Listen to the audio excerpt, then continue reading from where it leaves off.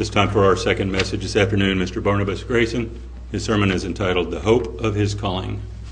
Barnabas.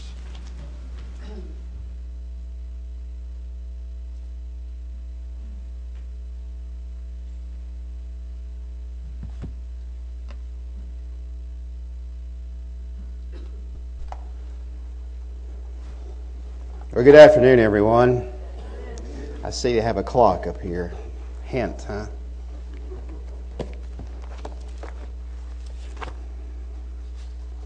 I was expecting Ken to have special music. I thought Ron mentioned something about special music, but I guess he's only kidding, huh?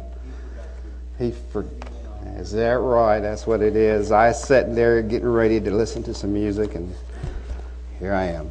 You know, the early disciples must have had a lively hope when Christ said to them, "Wait you here in Jerusalem until you be imbued with the power from on high." And so they were counting the days to Pentecost, and maybe Christ was then going to establish the kingdom of God here on earth. But it was the Spirit that He poured out on that day of Pentecost, the power of witnessing and delivering the message of that coming kingdom, the good news that is behind all of the hope that we have today.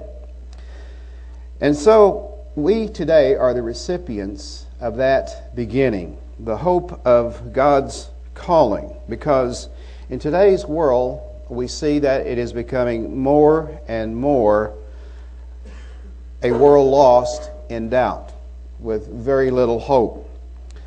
But there are things, that can dim our hope. There are things that can cause us to doubt. And there are things that can ruin our expectations if we aren't close to God.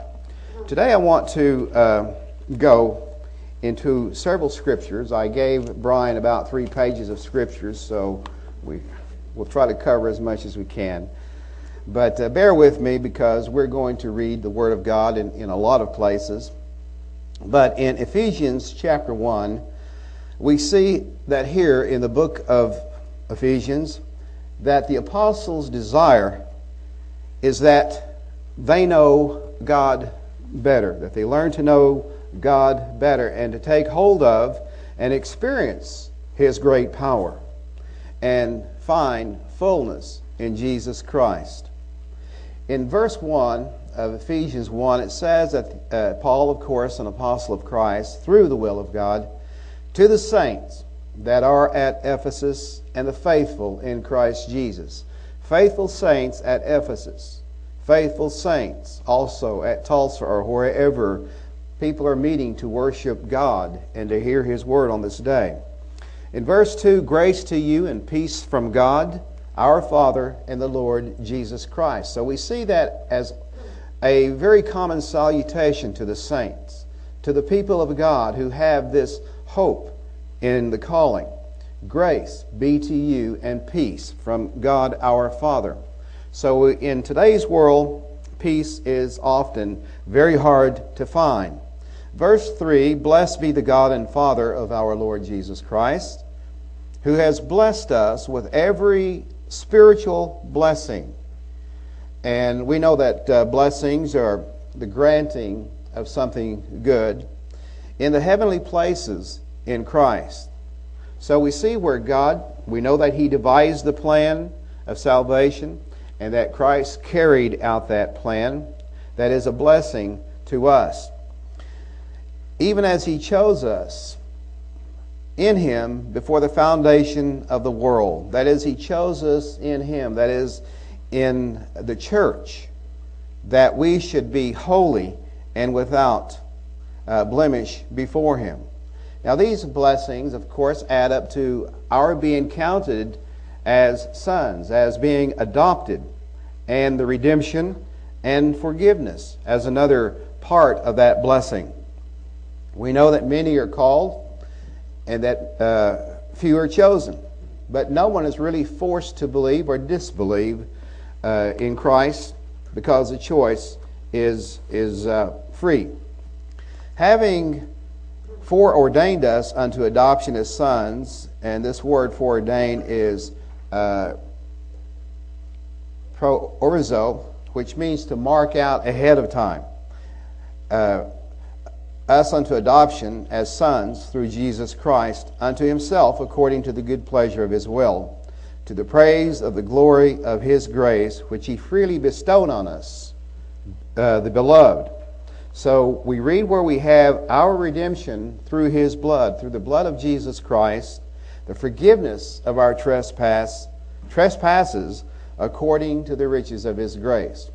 So as we look upon the word forgiveness, as we look upon the redemption that is through the blood, that a way has been paid for us to be forgiven of whatever sins we have had in the past, whatever sins that we might that might overtake us, even as we have the Holy Spirit of God, we have Jesus Christ, who gave his life that we might live. Dropping on down to verse 13, in whom you also, having heard the word of truth, the gospel of your salvation, in whom having also believed, you were sealed with the Holy Spirit of promise. And we were sealed with that at baptism, which is an earnest of our inheritance. You know, the word there is a deposit, like a down payment. It's the first installment for full salvation that is to come. Unto the redemption of God's own possession, unto the praise of his glory. For this cause I also, as Paul, having heard of the faith in the Lord Jesus, which is among you, and the love which you show toward all the saints. Now, I'd like to switch now to the New International Version in verse 16. Verse 16, Paul says, I have not stopped giving thanks for you, remembering you in my prayers. I keep asking that the God of our Lord Jesus Christ, the glorious Father, may give you the spirit of wisdom and revelation so that you may know him better. So we see the purpose of Paul's writing this epistle, of giving this message to the Ephesians, that you may know him better. So there are so many scriptures that we can read, so many scriptures that are in this word of life that will help to know him better. I pray also, verse 18, that the eyes of your heart may be enlightened in order that you may know the hope to which he has called you, the riches of his glorious inheritance in the saints, and his incomparable great power for us who believe. That power is like the working of his mighty strength, which he exerted in Christ when he raised him from the dead and seated him at his right hand in the heavenly realms. So we wonder, well, where is Jesus Christ? He's at the right hand of God. He's there as our advocate, as our Savior, as the Lamb of God. Verse 21, far above all rule and authority, power and dominion, and every title that can be given, not only in this present age, but also in the one to come.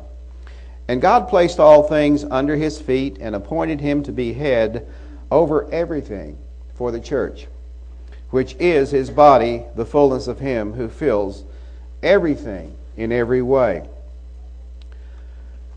Now, when the Son of Man returns, will he find faith on the earth? Will he find hope, or will it somehow be dashed and diminished because of all the going-ons that are to occur as we approach the end of the age?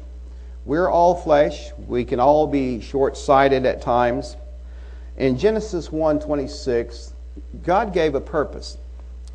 God said in verse 26 of Genesis 1 that let us make man in our image, after our likeness, and let them have dominion over the fish of the sea, over the birds of the heavens, and over the cattle, and over all the earth, and over every creeping thing that creeps upon the earth.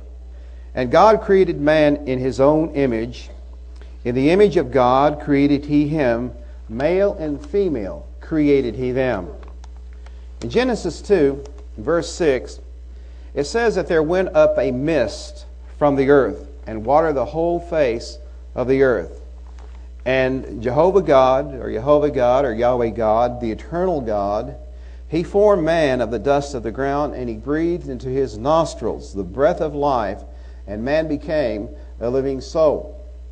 If you've ever handled a piece of clay, like Crayola clay, the colored clay, the white clay, the gray clay, and you try to make something out of it, you squeezed it, you pushed it, you pulled it, and you did things so that it might take shape, that it might take form.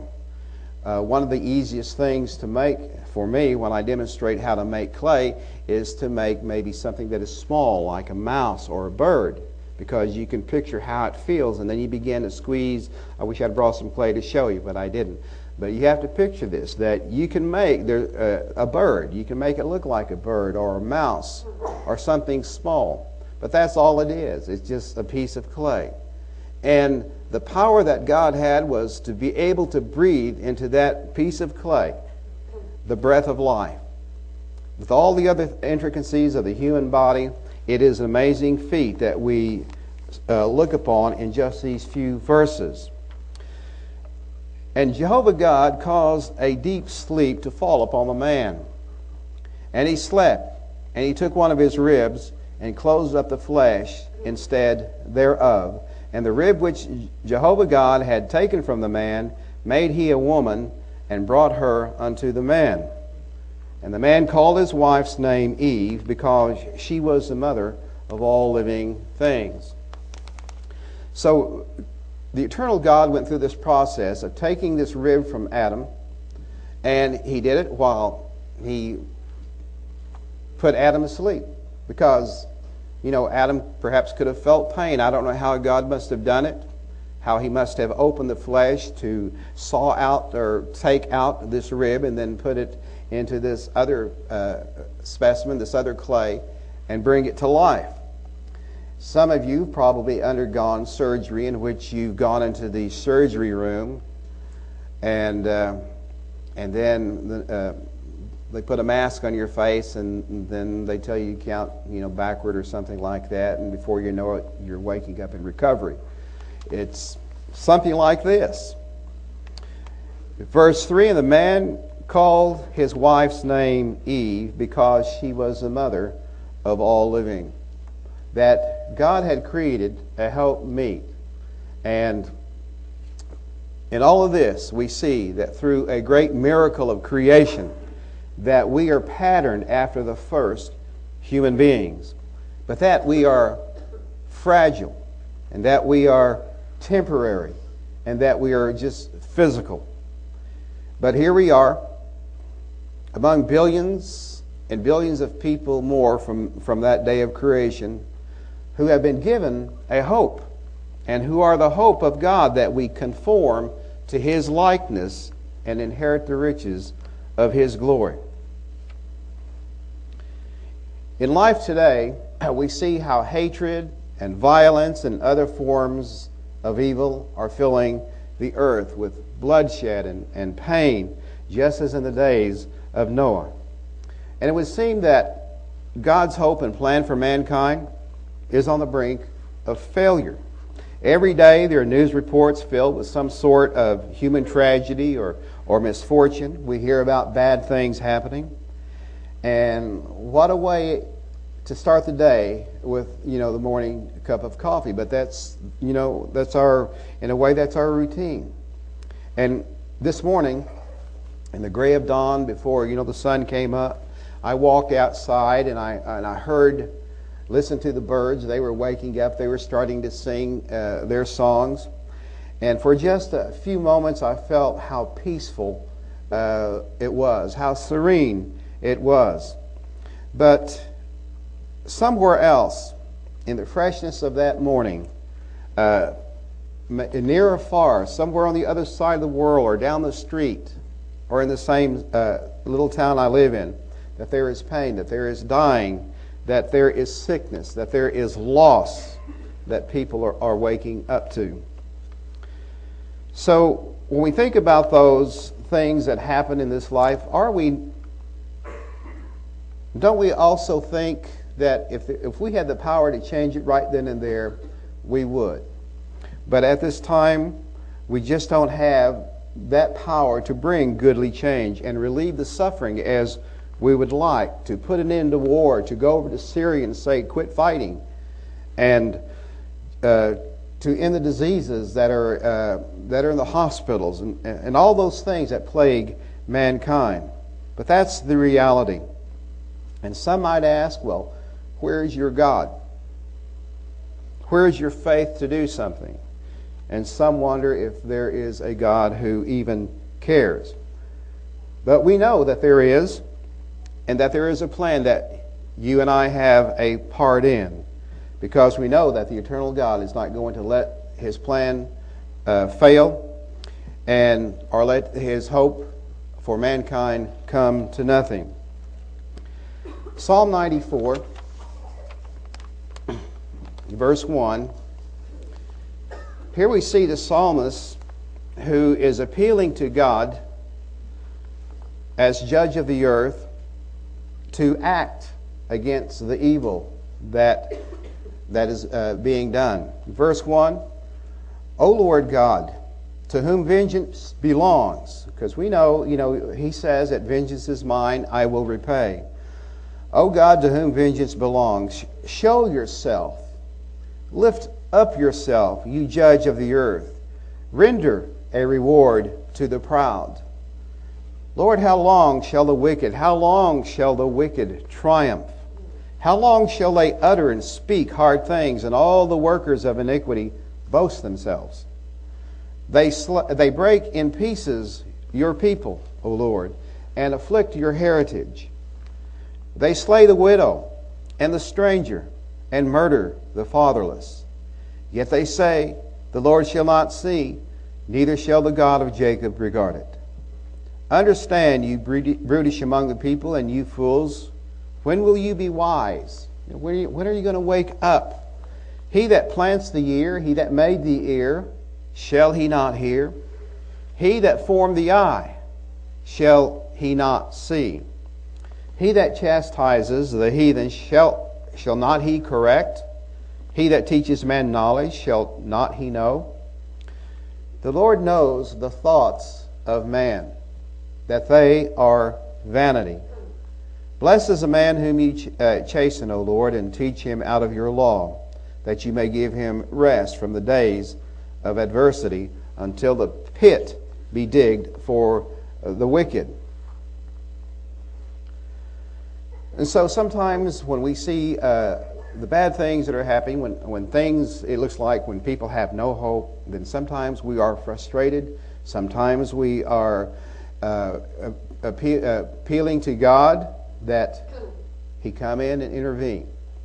But God in His patience has decided that there are others who may come after us, children who are growing up, who are going to have who must have an opportunity to find the salvation and the hope that we now have. So we live in trying times.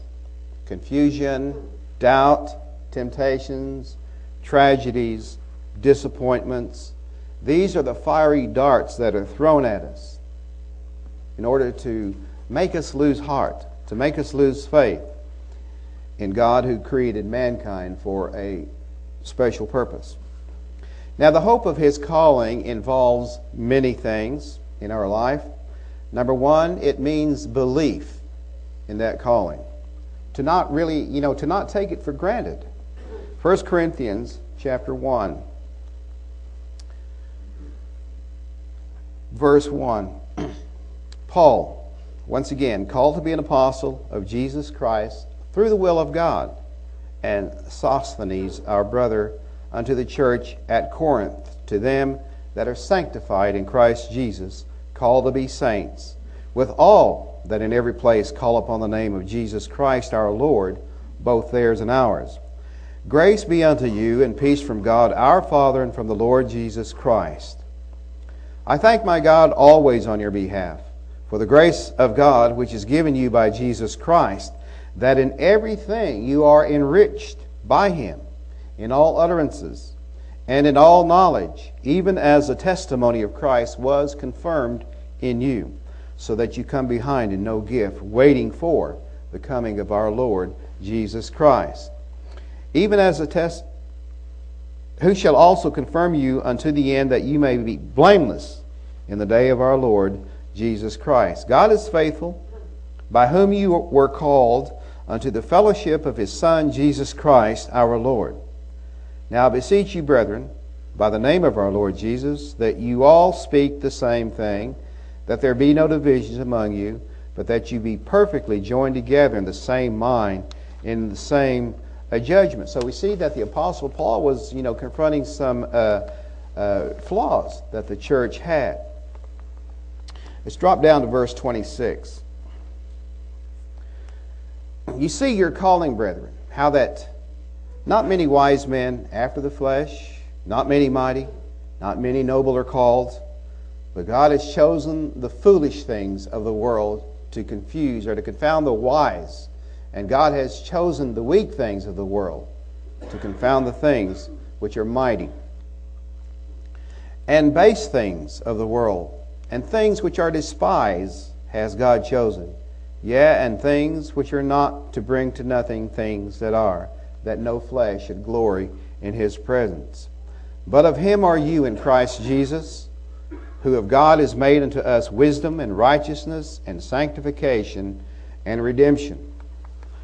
Though we might not be, the noble, we might not be the mighty, and maybe looked upon and despised in some way, but of Him are you in Christ Jesus, who of God is made unto us our wisdom and righteousness and sanctification and redemption.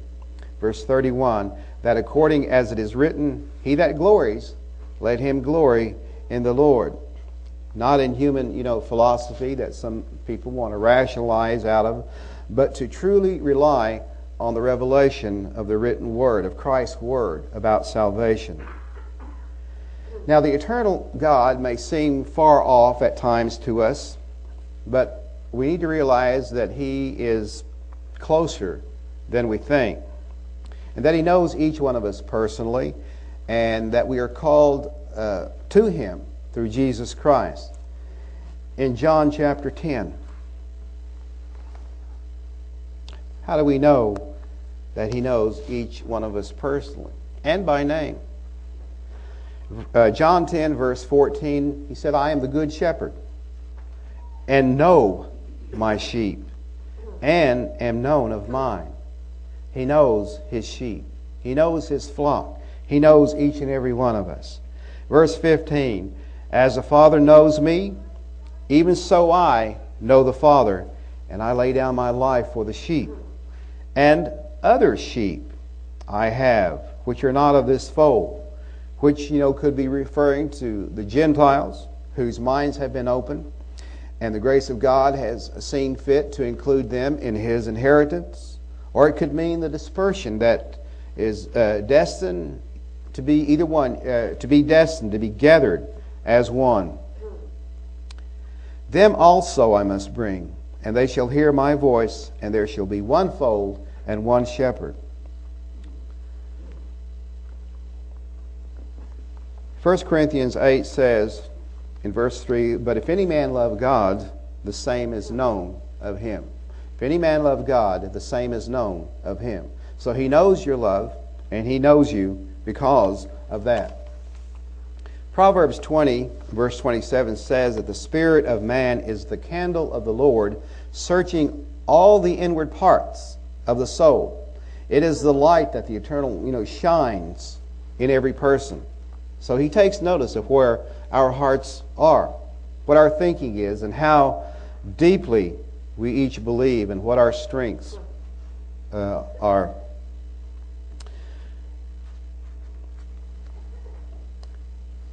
Number 2, the hope of His calling is that we walk worthy of the vocation wherewith we are called.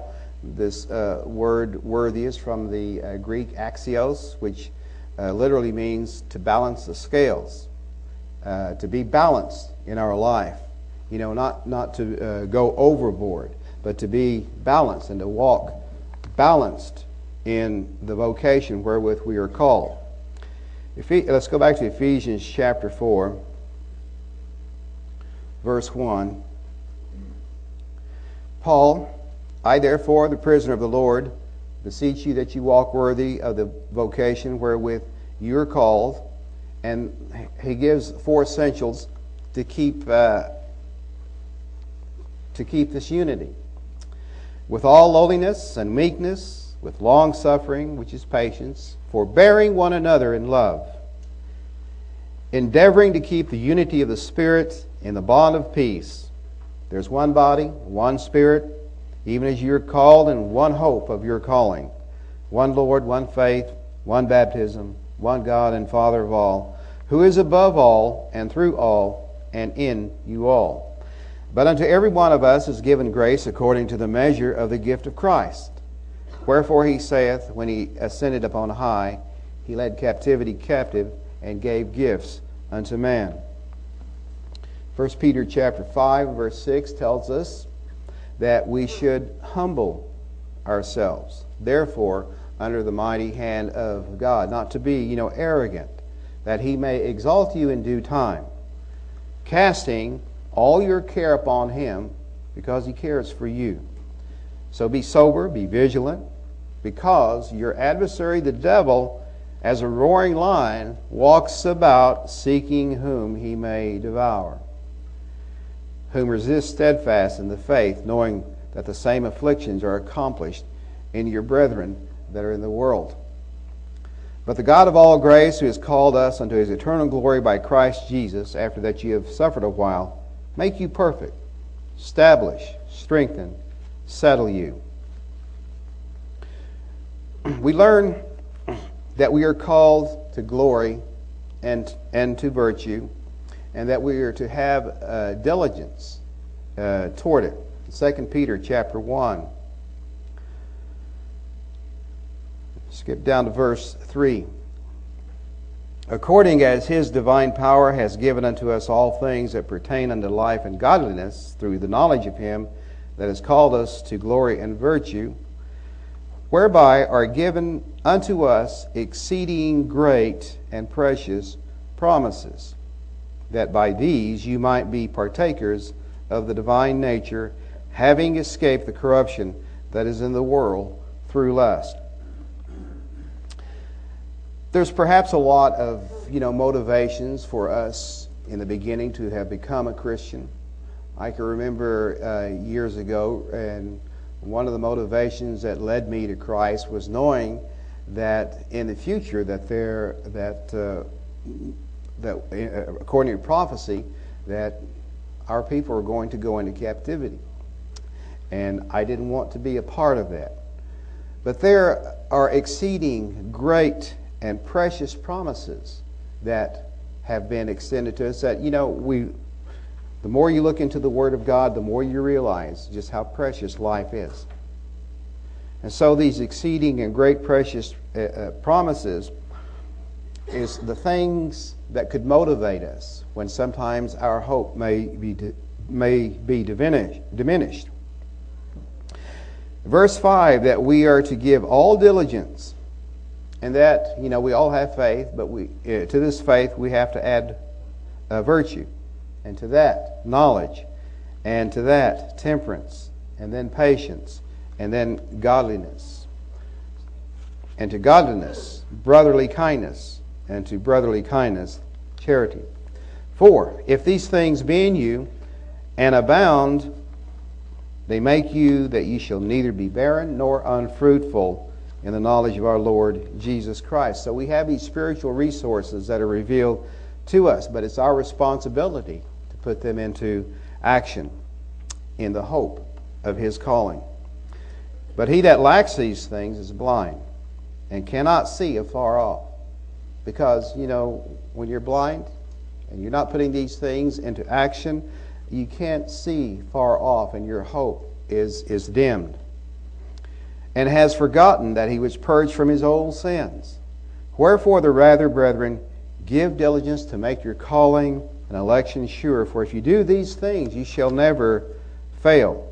So those things are those virtues that are proof that Christ is in you. For so an entrance shall be ministered unto you abundantly into the everlasting kingdom of our Lord and Savior, Jesus Christ. And Paul says, wherefore I will not be negligent to put you always in remembrance of these things, though you know them, and be established in the present truth. Hebrews chapter 3. It tells us in verse 1 that we are partakers of a heavenly calling. Beyond the realm of this world, beyond the social structure of this world, but that we are partakers of a heavenly calling.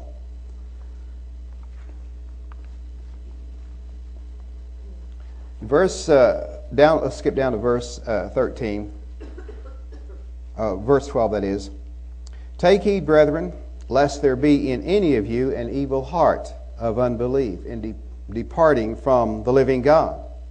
But exhort one another daily while it is called today, lest any of you be hardened through the deceitfulness of sin.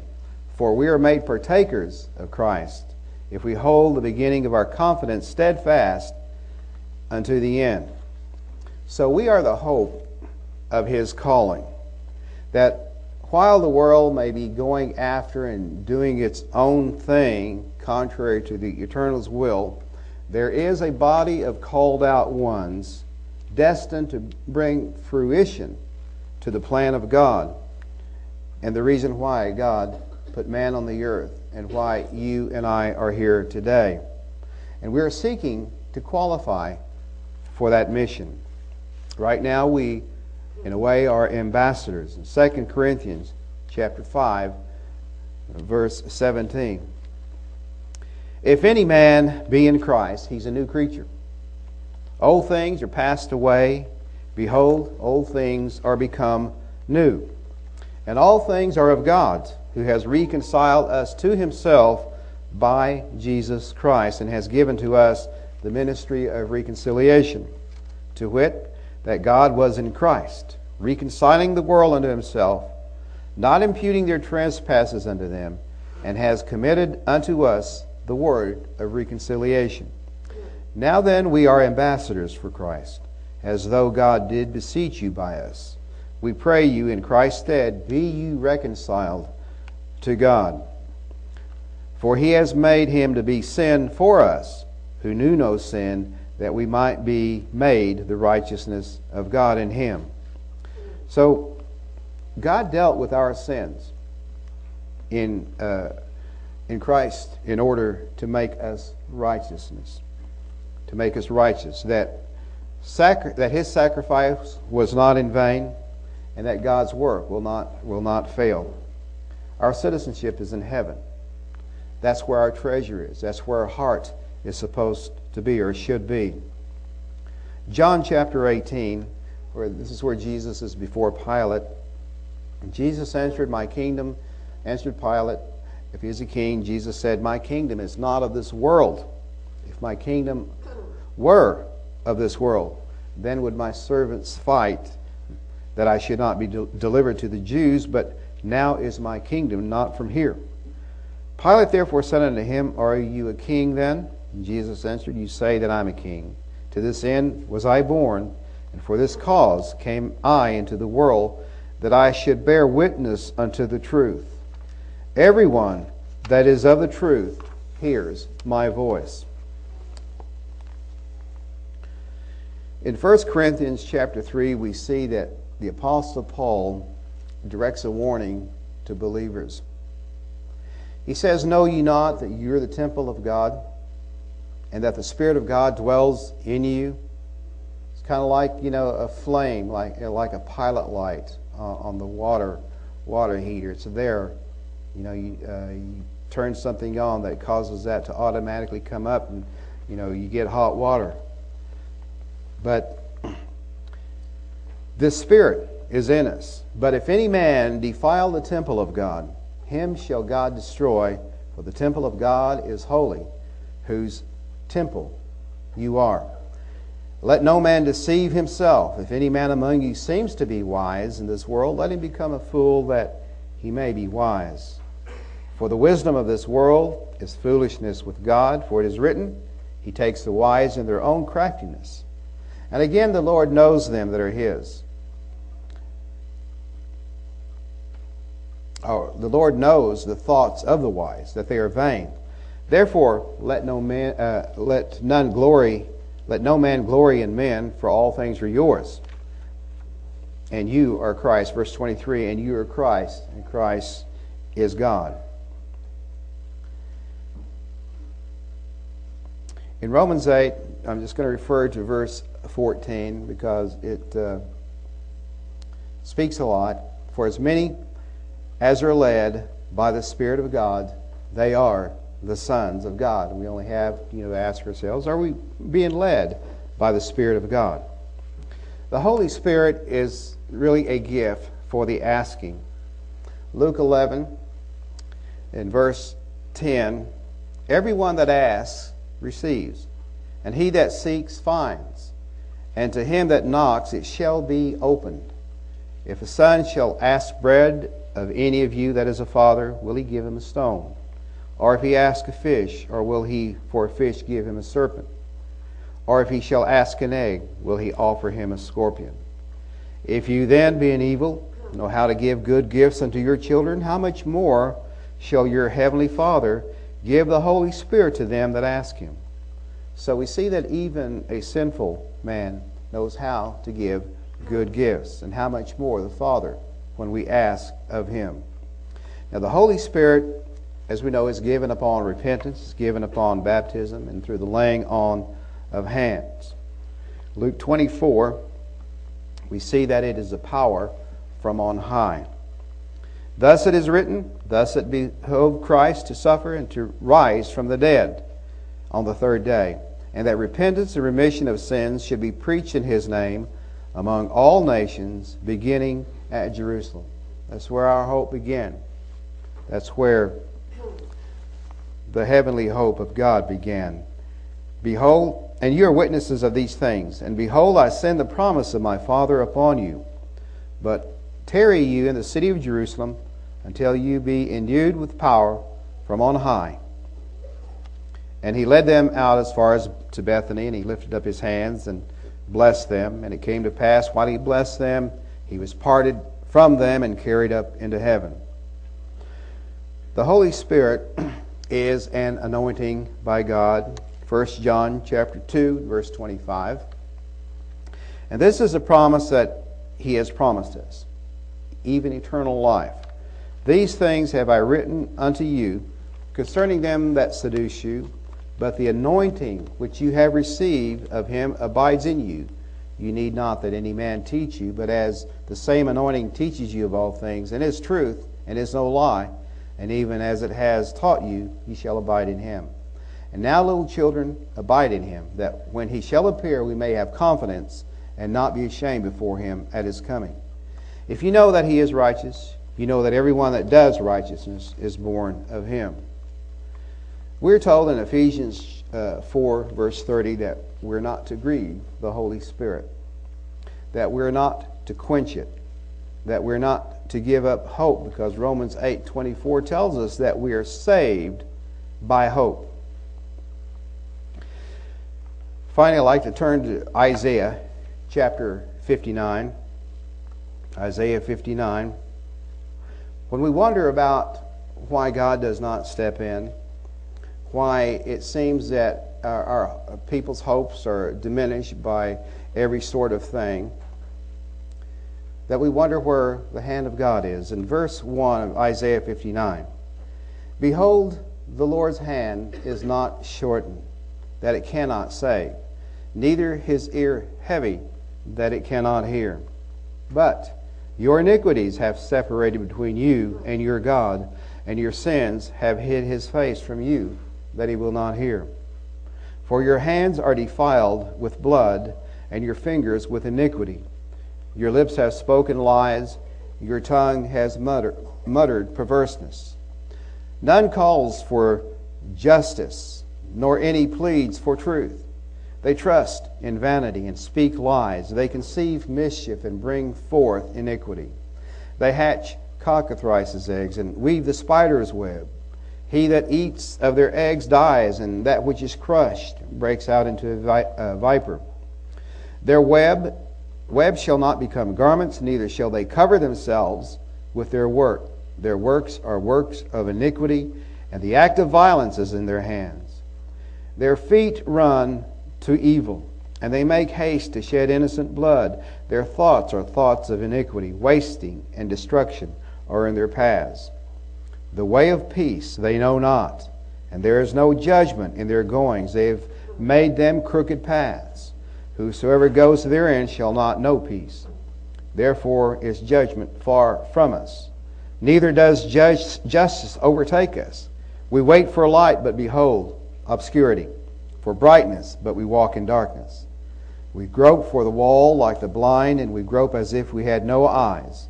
We stumble at noonday as in the night. We are in desolate places as dead men. We roar all like bears and mourn sore like doves. We look for judgment, but there is none, for salvation, but it is far from us.